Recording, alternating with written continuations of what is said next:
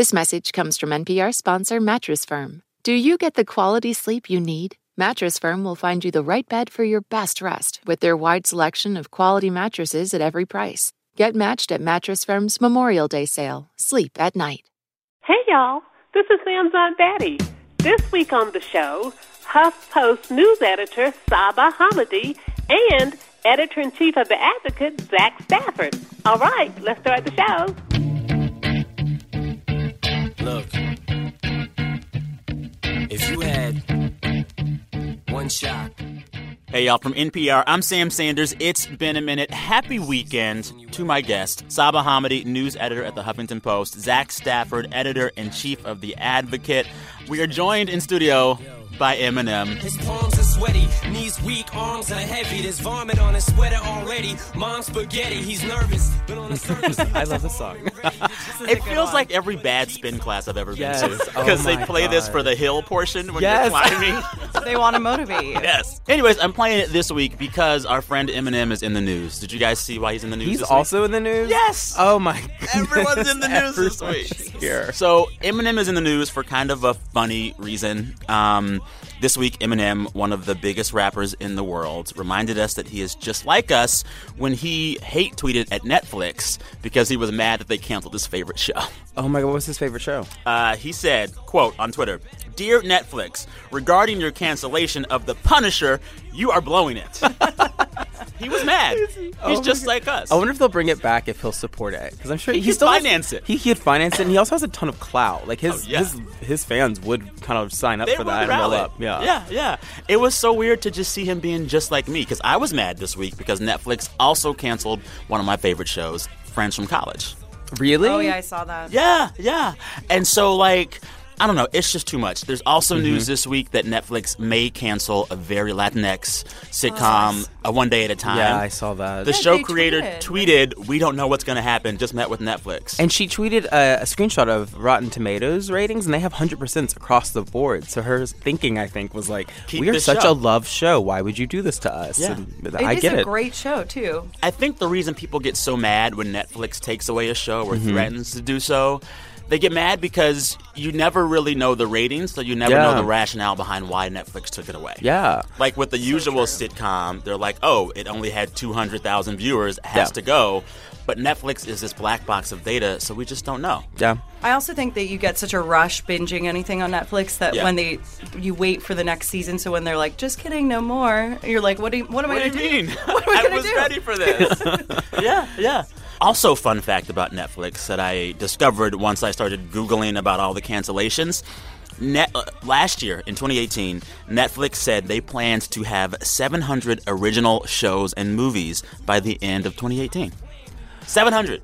That's insane. I heard that their budget for the past year was, I want to say, it's like $3 billion. It's in the billions, for sure. Billions. And that is just crazy to me. mind-boggling. Because when you think about the show Sense8, they canceled it because it was too expensive. And then right after that, they got a new round of funding, I guess, and just started spending more money than ever on everything. goodness. But like, that's a lot of content. It's crazy. Well, Eminem, Marshall Mathers, I sympathize. Netflix, fix it. It's getting even harder trying to feed and water my seed. Plus, see this order caught up between being a father and a prima donna. All right, we're going to start the show, as we always do. I'm going to ask each of my guests and myself to describe our week of news in only 3 words. Zach Stafford, you know how this goes. You're first. I do. All I right. do. So my 3 words for this week are anger, reflective, and commitment. And these words all relate to the Jussie Smollett situation. Quick explanation is Jussie Smollett reported a hate crime, an alleged hate crime in January. And he's a star of the Fox show Empire. Yes, he's a star of Empire. Made national news because it was by alleged Trump supporters. There was a noose involved, racial and homophobic epithets used. But then as the investigations kind of unraveled, the police are now saying he made it all up and it was a hoax.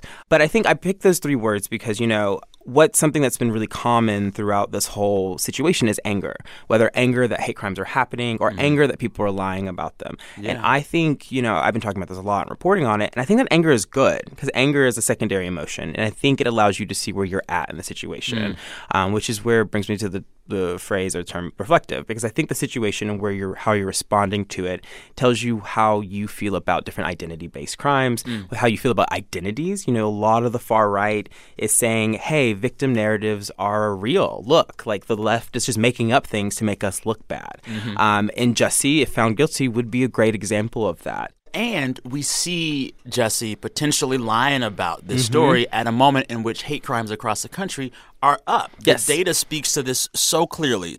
So this study that came out from Cal State University, San Bernardino, found that hate crimes in America's 10 largest cities were up 12.5% in 2017. Southern Poverty Law Center, they had a story out this week saying that their hate group count in the U.S. hit a 20-year high in 2018. Yeah. So this Jussie Smollett story, potentially a hoax, it is entirely counter to the real narrative of what is happening to black people, to queer people, to trans people, to Jewish people, to marginalized people across the country. Yeah. And a lot of folks are saying, hey, Jussie, you set back the cause. Some vital work. Yeah. And so many of the nonprofits that came out in support of him in the beginning and politicians have been vocal advocates of stopping hate violence. And so that's why they ran to the story really quickly to say, oh, my God, we have a high-profile case we can use to pass legislation, which happened with Senator Kamala Harris and Cory Booker. They literally passed anti-lynching legislation on the Senate floor. And they did that by using Jussie's story and talking about him because he did have a noose involvement. Can we just pause to note that there still hasn't been anti-lynching legislation out there? Wow. And that's what's so insane to us is that where I'm thinking with my third word is a commitment is that the word is commitment. And it's because, on both sides, people are both wanting, this violence to disappear, and they are showing a commitment to erase it in some ways, sometimes a really bad commitment to erasure. The other is a commitment to solving it. And I think that's important, and I hope that's a unifier across this. And I do think the Jussie Smollett situation, if he is found guilty, could be a great example if people are open to it, of talking about he is an anomaly. Exactly. He statistically is not representative of everybody. Yeah. There's a huge swath of people. I mean, something I keep saying to people is that if he did stage this, he didn't need to pay someone to create a hate crime. It was probably going to happen anyway, and he could have just used that hate crime to talk about it. Yeah. I will say it is an interesting time for the Chicago Police Department. Ooh. They have a very interesting record on race relations in that city, on investigating crimes like this, period. And the strong wording you heard in their press conference this week, the number of detectives assigned to the story, 24 detectives assigned to this one case, that also is an anomaly. I think that a lot of critics are saying to CPD right now, you're not around on other stuff that affects our community. In fact, you are antagonistic sometimes to these marginalized communities. And Zach, you've covered CPD for a while, huh? Yeah, I have. I've sat in the police headquarters. I've heard of many press conferences. And I have never seen that department so passionate about a situation like this. I've never seen them use language where they say racist and homophobic. They usually don't move in that area. They're very, kind of French with it, where they're like, all crime is just crime. Identity is not a part of this. And then, for them to then, without a guilty verdict, really reprimand someone that is still innocent until proven guilty. Jussie Smollett. They told him pretty much to man up. You should come forward. I was like, this feels like a kitchen table conversation. This feels like something that we as family would talk about privately.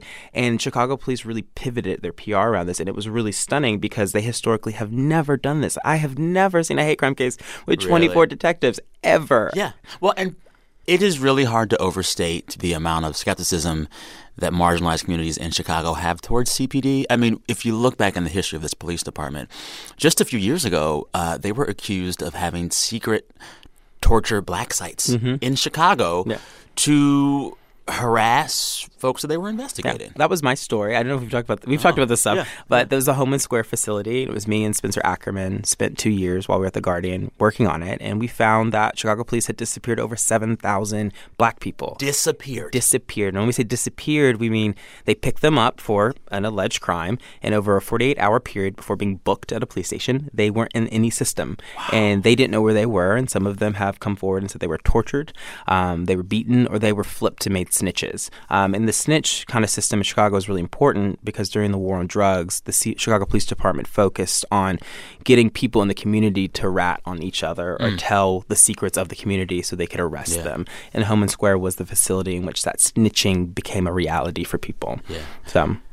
So many good thoughts here. Just to close, Zach, you were telling me before we came in the studio, like, this story has so many layers. You, as a Black queer man, have been getting death threats all week just for covering the Jussie story. Yeah. And what's been so interesting to try to reconcile is I'm a Black guy, I'm gay, and I report on crime. And my body, many times, is also the subject of these crimes. And in Chicago, I have faced my own incidents of hate. And the police have not been helpful. And then to report on them and then to say things like, Chicago police have openly lied. It's well documented.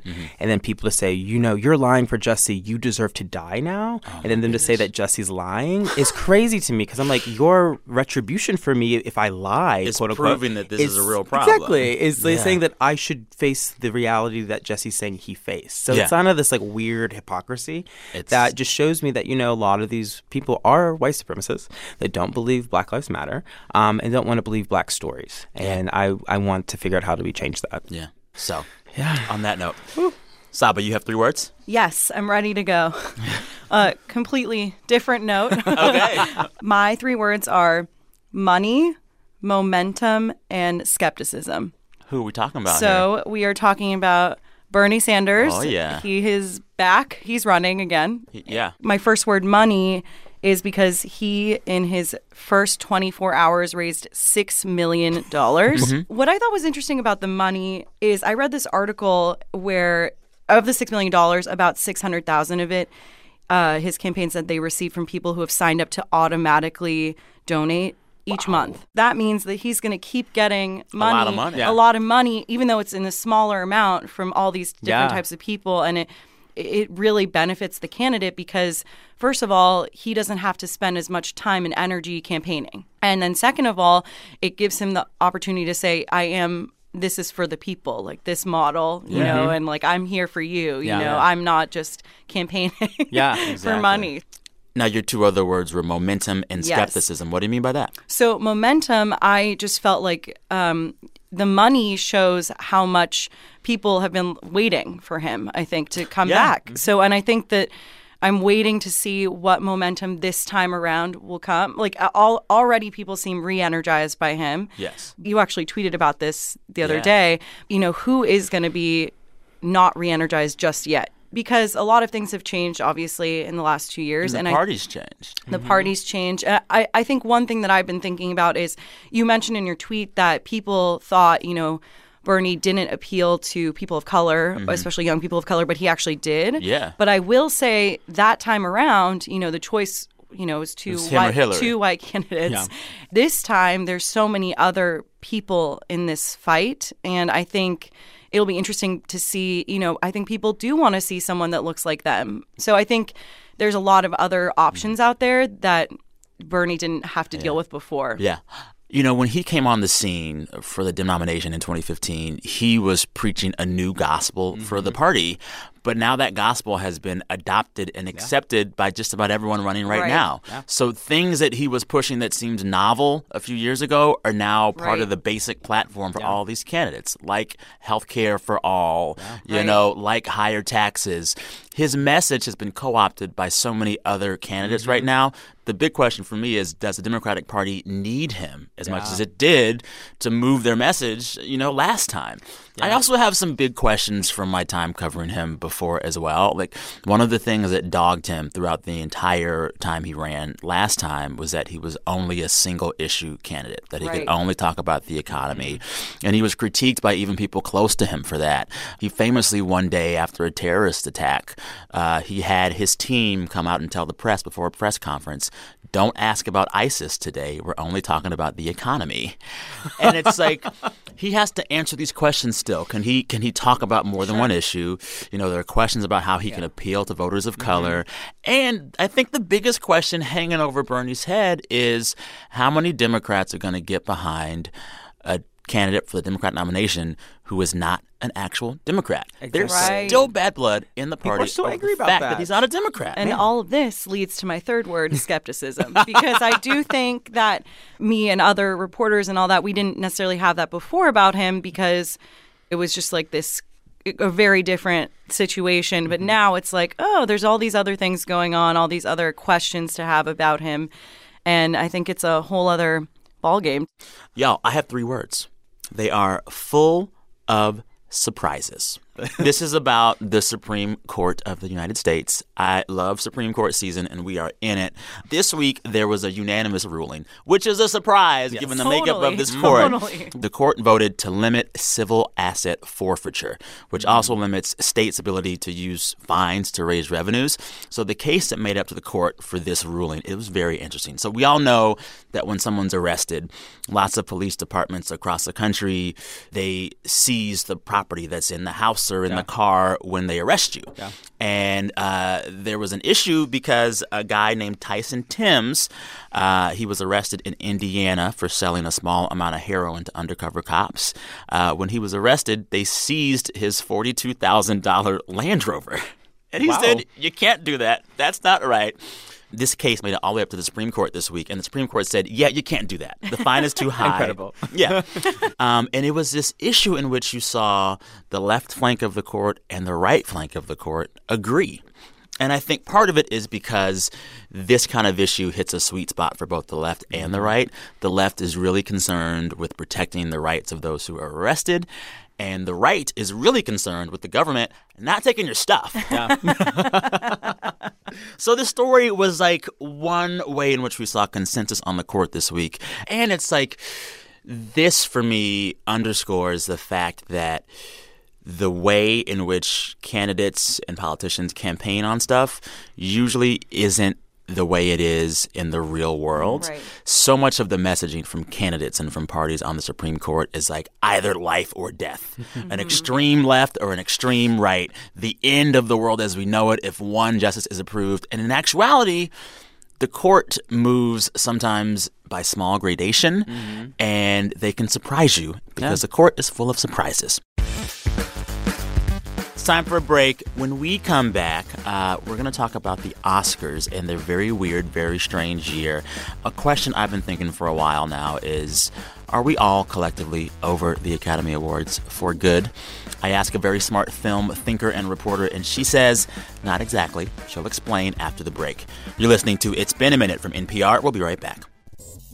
This message comes from NPR sponsor FX, presenting Clipped, the scandalous story of the 2014 Clippers owner's racist remarks captured on tape and heard around the world. The series charts the tape's impact on a dysfunctional basketball organization striving to win against their reputation as the most cursed team in the league. Starring Lawrence Fishburne, Jackie Weaver, Cleopatra Coleman, and Ed O'Neill. FX's Clipped, streaming June 4th, only on Hulu.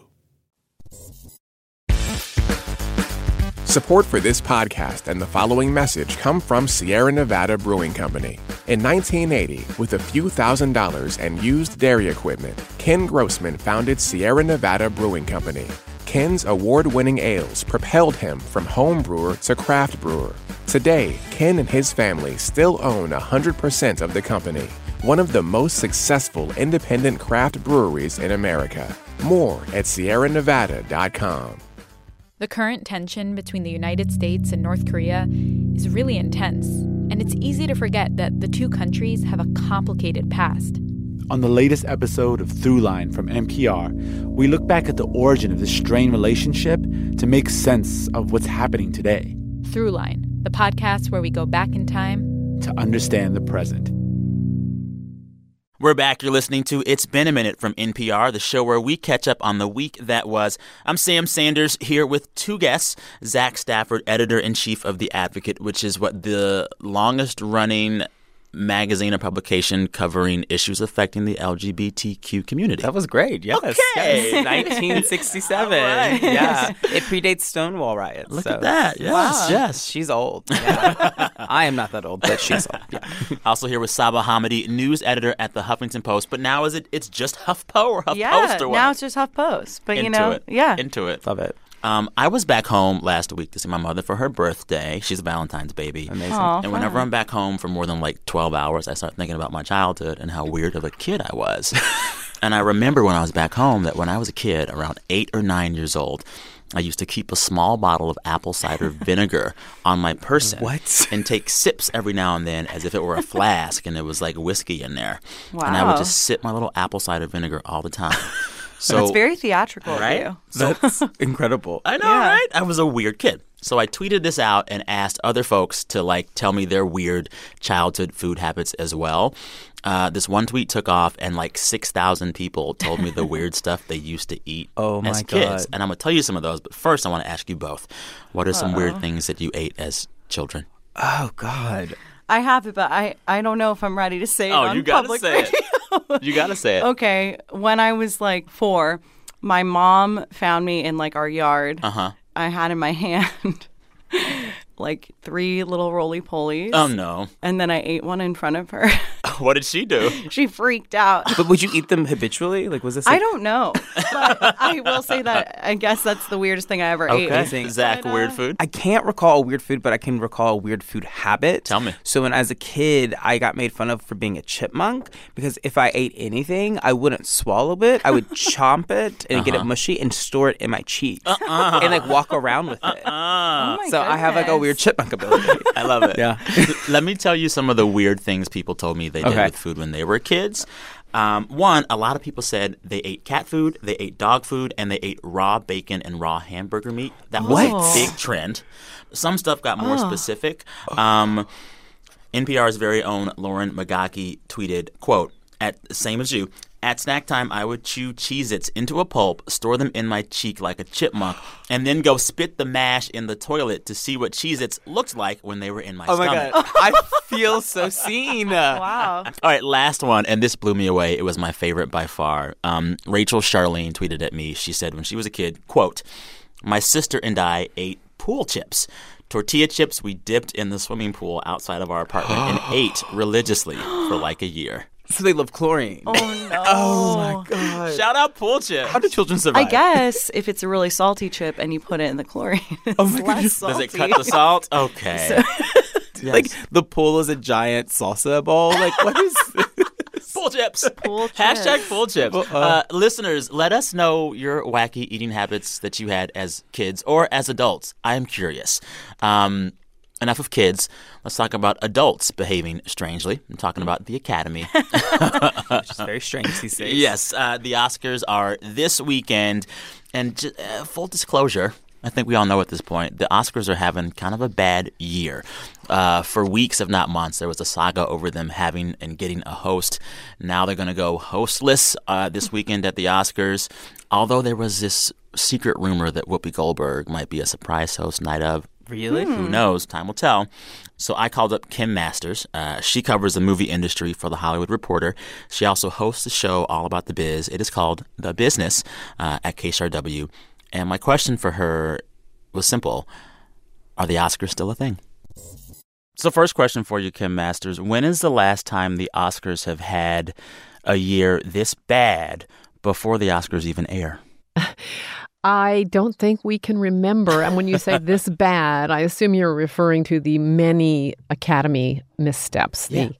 That started with the popular picture category and continued from there. Yeah, this has been a bad one. I mean, you have to bear in mind, as you probably know, the show dropped very precipitously in ratings last year. Mm-hmm. So what you see is an Academy that's caught between trying to keep the show important and, of course, Disney and ABC, which airs the show, leaning on the Academy to make it popular and interesting, and at the same time preserve the Academy's mission of honoring the best in film. And there's a tension there.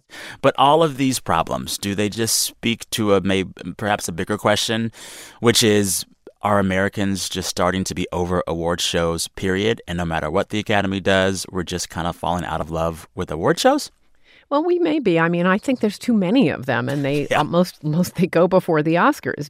I think the Golden Globes have become a big problem because the Globes are More kind fun. of, they're Oscar very light, but it's fun, yeah, and TV is involved and everybody dresses up and it's kind of like a big prom that comes before the Oscars, and I think maybe there's a little bit of burnout. And maybe it's also a problem that certainly the past few years, the big popcorn movies, they don't get nominated. They tried to expand the field of nominations to up to 10 to, that was like trying to get The Dark Knight in there and stuff like that. And it didn't really seem to help. I have a question about a movie that is not up for Oscars this weekend, but has made me question a lot of the Oscar process. I'm talking about Sorry to Bother You, this really interesting, quirky movie about late capitalism. Anyways, the buzz was good for this film. A lot of folks were hoping for Oscar nominations for the movie.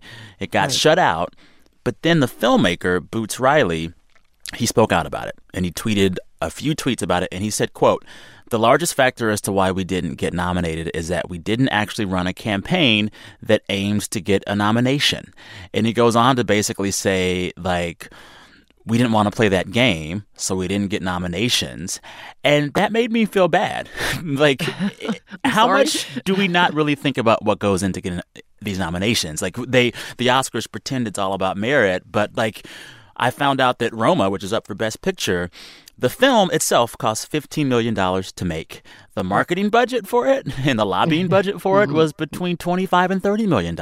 Right, as far as we know, and it could be more. Yeah. I mean, Netflix argues that part of that was just advertising it would have done anyway. But yes, Oscar campaigning is an industry. I hate to bring up Harvey Weinstein, but you can't really talk about it without talking. Creation. Yeah. He started the kind of dirty war, the Whisperers campaigns. He was always blamed for. I'm sure he would deny that he had anything to do with that. But yes, there is a giant. I mean, I can't even tell you the invitations that come in, and there are rules that the Academy puts out there, what you can and cannot do to campaign. And then there's a whole organization, a whole industry that tries to figure out how to circumvent or go up to the very, very line of the rules. And even people who you would think they're just not going to play the game, they play the game. They come in here and they play the game. One of the other things I've been wondering about and how it's been playing out is we're now a few years into the Academy's big push to diversify. The Academy recently greatly increased its number of voting members to bring in younger folks, to bring in more diverse people. How is that working? It's interesting. I think it is having an impact. There's kind of an old Academy and a new Academy is the feeling a lot of people have right now. And you've seen it with this Green Book versus Black Klansmen or Roma or anything else. I mean, there is a strong feeling out there among a lot of people that Green Book is a throwback to, some white savior stuff going on there. Well, a little, and a little on the nose and simplistic. And yes, I asked Spike Lee when we had him on the show how he felt about, he had Do the Right Thing, had lost out to Driving Miss Daisy. I said, well, how about if you lose out to Mr. Daisy Driving, So that's my little joke. But the point is that is an old school Academy, older white Academy voters, crowd pleaser. And then there's a view about how about something like that's more diverse? And that's where you'll see, like with Roma or Black Klansman or Black Panther, does the younger and more diverse membership of the Academy really hold sway right now? And I would just say with an asterisk that the way the Academy voting works is weird, and you list, in ranking, and I couldn't explain it if you gave me a big incentive to figure out how to explain it. But it can lead to odd results. So even if somehow Green Book jumps out and wins, I wouldn't say that proves it, one way or the other. It could be a fluke, but on the other hand, I do feel like a lot of people see the new guard versus the old guard in that setup. So we're in this place now where the Academy is trying very hard to not just diversify, but to stay current and to stay relevant and to get the ratings up. And you still have this industry in which studios spend a lot of money and time lobbying to get an Oscar. But looking at the waning popularity of the Academy Awards themselves, is an Oscar in 2019 still worth it? I think that a lot of people would say yes. I mean, these people don't suit up and go out over and over again. And in some cases deal with unpleasant situations like Rami Malek, who has to kind of answer questions constantly about the director of Bohemian Rhapsody, Bryan Singer, and the allegations of child rape against this guy. Yeah. And he has been everywhere because obviously to him, it absolutely is worth it. It's worth it to the studios to have the nomination. Everybody wants to get graded, and everybody wants an A+. So it's still the most meaningful award, I think, for a lot of people, and they want it. I'm such a fan. Kim Masters, tell folks how to find and where to find your show. We are The Business on KCRW. You can find it on iTunes or anywhere you find a podcast. And it drops Friday afternoons, the fresh ones, and it's fun. We have a lot of people who are in this race. A lot of people in the race. I'll be watching and listening to. Thank you, Kim. Thank you. So, both of you, question for you. Do you think that the Oscars are honoring the right films this year? My favorite film of 2018 is Missing, and that was 8th Grade. I don't know if you guys saw it, but I loved that movie. Oh, right. And I thought that it was like really raw and real, and I'm a big fan of Bo Burnham. If you're listening, Bo Burnham, just to let you know, you're great. Yeah. So that was for me my personal take. For me, the one movie I do think got really looked over is Steve McQueen's Widows. I saw Widows Thanksgiving night with Aunt Betty. Shut up. And both of us were like, this is it. It's everything. It's so good. And they are a really great example, a classic example of like if your marketing campaign is not good, exactly. you will be snubbed. Same for Beale Street. If Beale Street Could Talk is one of the best reviewed films of the year, but it's been shut out of the major categories because people think the marketing campaign wasn't what it should have been. So, like the things that are actually voted on or talked about the most are the things that have the most financial backing to buy billboards everywhere and market. I think we're in a time where people are able to smell when things are kind of BS, and they know that the Oscars is a pageant and that it's really about money and access and all these other things, and they're kind of over it. All right, time for a break. When we come back, my favorite game, Who Said That? You're listening to It's Been a Minute from NPR. BRB. I loved that you said BRB. I'm just going to throw it out there. I'm really bad at games. Summer is for going to the movie theater because it's too hot to stay home. It's for driving with the windows down, listening to your favorite music. It's for stretching out while you're on vacation to gobble up a TV show. For a guide to some of the TV, movies, and music we are most excited about this summer, listen to the Pop Culture Happy Hour podcast from NPR. In any great story, there's a moment that sparks your curiosity. Tells you there is more to uncover. How did this happen? How did we get here? That's where Embedded comes in. We are NPR's home for documentary journalism, immersive and intimate stories. I was stone cold speechless. Nothing will ever, ever, ever, ever be the same here. Find Embedded wherever you get your podcasts. I'm Jesse Thorne. Why did Cole Escola write a bonkers, extremely fictionalized play about Mary Todd Lincoln? Well, it was 2020 and we were all so isolated. I just started doing research, but the truth is, no, I just thought of it. We'll talk about that and more on Bullseye from MaximumFun.org and NPR.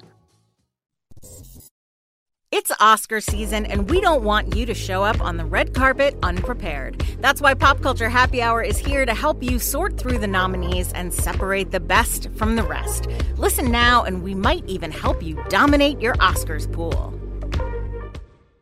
You're listening to It's Been a Minute from NPR, the show where we catch up on the week that was. I'm Sam Sanders here with two guests, Saba Hamady, news editor at HuffPost, and Zach Stafford, editor-in-chief of The Advocate.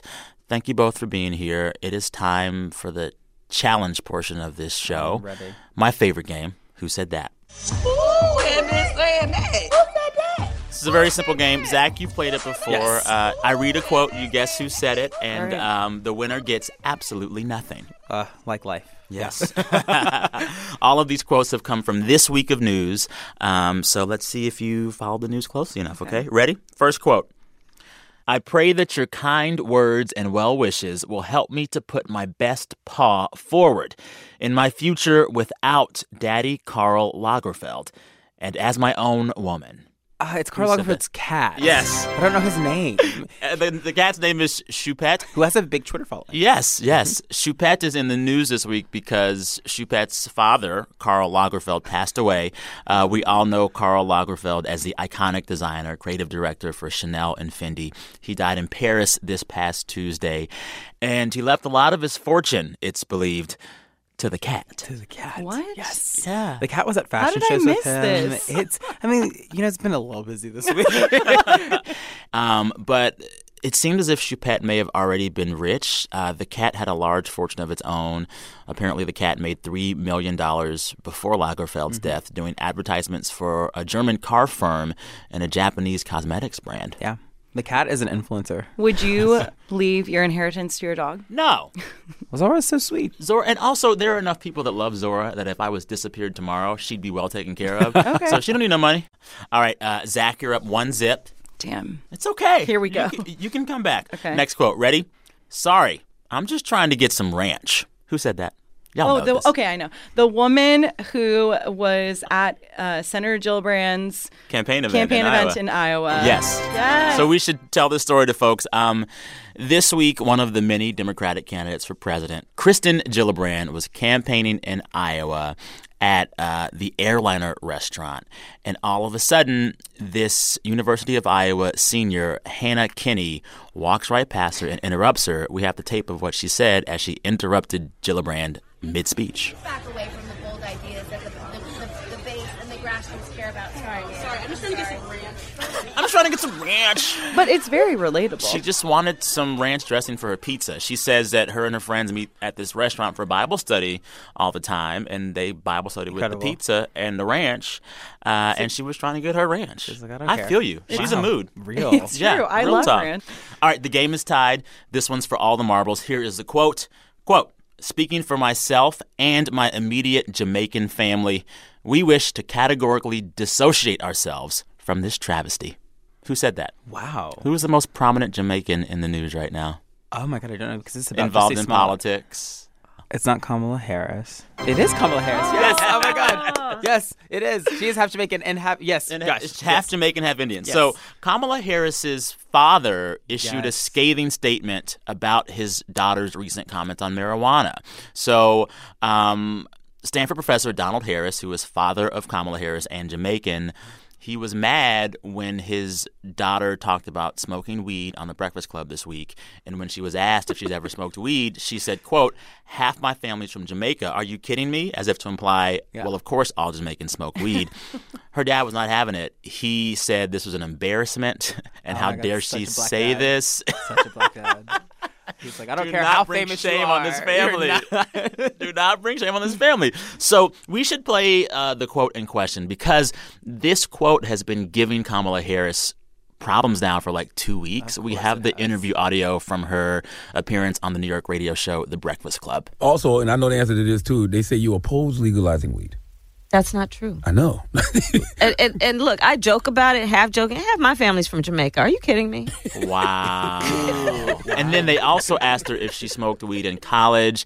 And some people think her answer had her saying that she was listening to Snoop Dogg while smoking weed in college. And then some folks were like, actually, Snoop Dogg wasn't making music when you were in college. There's been so much I did hear about Snoop Dogg, yes. So much fallout from this interview. It's like, I assumed we were going to be over this after, I don't know, Presidents Clinton and Obama both admitted that they smoked weed. Nope. Running for president sounds hard, by the way. Just because sounds so awful. Everything you say is just. It's a. Wow. Can I get a Kamala Harris family drama on Netflix that is Would not canceled? Yeah. Yes. Don't cancel it, Netflix. All right, Zach, you won. Oh my God! Wow, you're a winner. You're a winner. Everybody's a winner. Everybody's a winner. All right, now it's time to end the show as we do every week. We ask our listeners to share with us the best thing that happened to them all week. We encourage folks to brag. Anjali, hit the tape. Hey, Sam. This is Ilan from Oakland. And 5 years ago, my husband and I started opening our home to gay and lesbian refugees from countries where they're being persecuted. And the best thing that happened to us this week is when the first refugee who stayed with us got his American citizenship. He was so proud to become an American citizen, and we are so proud of him. You go, Omar. This is Jacob from Tulsa, Oklahoma, and the best thing this week is that after living with my in-laws for 3 months, my wife, toddler, and our dog are moving into our new home. Hi, Sam. This is Gina from Ohio, and the best thing that happened to me this week was finally giving birth to my daughter 10 days past her due date on Valentine's Day. She was just waiting for the right birthday. The best thing that happened to me this week is that I learned that my first article has been accepted to a peer-reviewed journal. The best part of my week was having 2 of my best friends from Texas brave the cold to come visit me and my 3-month-old daughter. The best thing that happened to me this week was catching up Galentine's Day style with 2 friends that I've gotten to work, play, laugh, and love with for more than 10 years now. Hey Sam, this is Brittany from Lewiston, Maine, and the best part of my week is that after 4 days of stress and 6 missed calls, my boyfriend and my father finally got to talk on the phone, and my dad gave us his permission to get married, and on Friday, we're going to City Hall to make it official. Hey Sam, this is Roberta calling from Denver, Colorado. The best thing that happened to me this week was getting to see my father, who for most of my life has dealt with major depression and addiction, and when I saw him this week, he was sober and doing really well. And there was a weight that was lifted from me getting to see him like that. So I hope you had a great week too. Thanks a lot. Thanks so much. Have a great week. Bye. Oh my God. I'm sort of crying right at the beginning. I love it. I love it.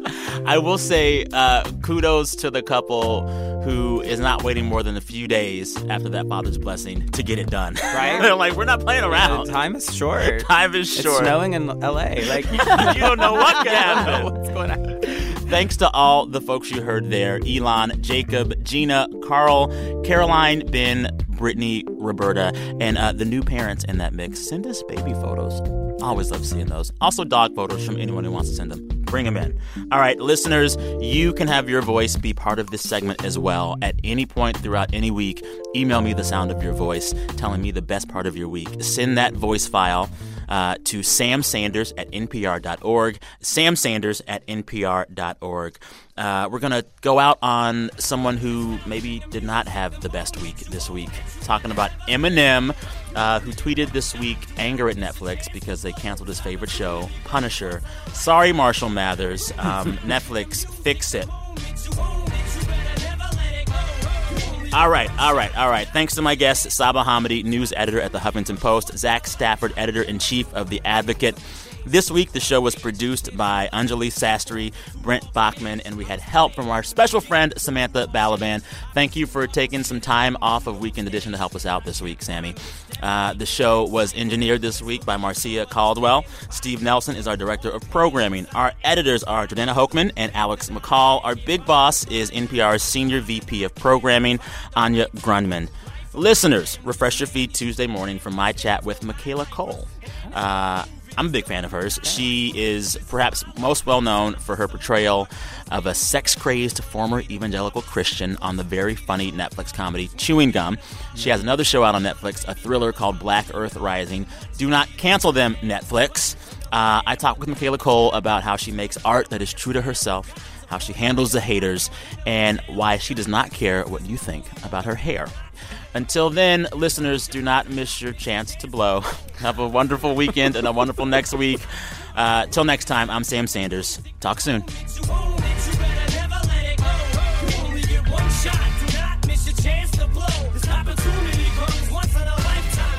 You only get one shot to tweet hate at Netflix when they cancel your show. Oh, my God. Sam has bars. There you go. Bars. You did it. This message comes from Capital One, offering commercial solutions you can bank on. Your business faces specific challenges and unique opportunities. That's why Capital One offers a comprehensive suite of financial services, custom-tailored to your short and long-term goals. Backed by the expertise, strategy, and resources of a top 10 commercial bank, a dedicated team works with you to support your success and help achieve your goals. Explore the possibilities at CapitalOne.com/commercial. This message comes from NPR sponsor BetterHelp. When you're carrying around a lot of stress, Therapy is a safe space to get it off your chest. If you're considering therapy, give BetterHelp a try at BetterHelp.com/NPR to get 10% off your first month. I'm Rachel Martin. You probably know how interview podcasts with famous people usually go. There's a host, a guest, and a light Q&A. But on Wildcard, we have ripped up the typical script. It's a new podcast from NPR where I invite actors, artists, and comedians to play a game using a special deck of cards to talk about some of life's biggest questions. Listen to Wildcard wherever you get your podcasts, only from NPR.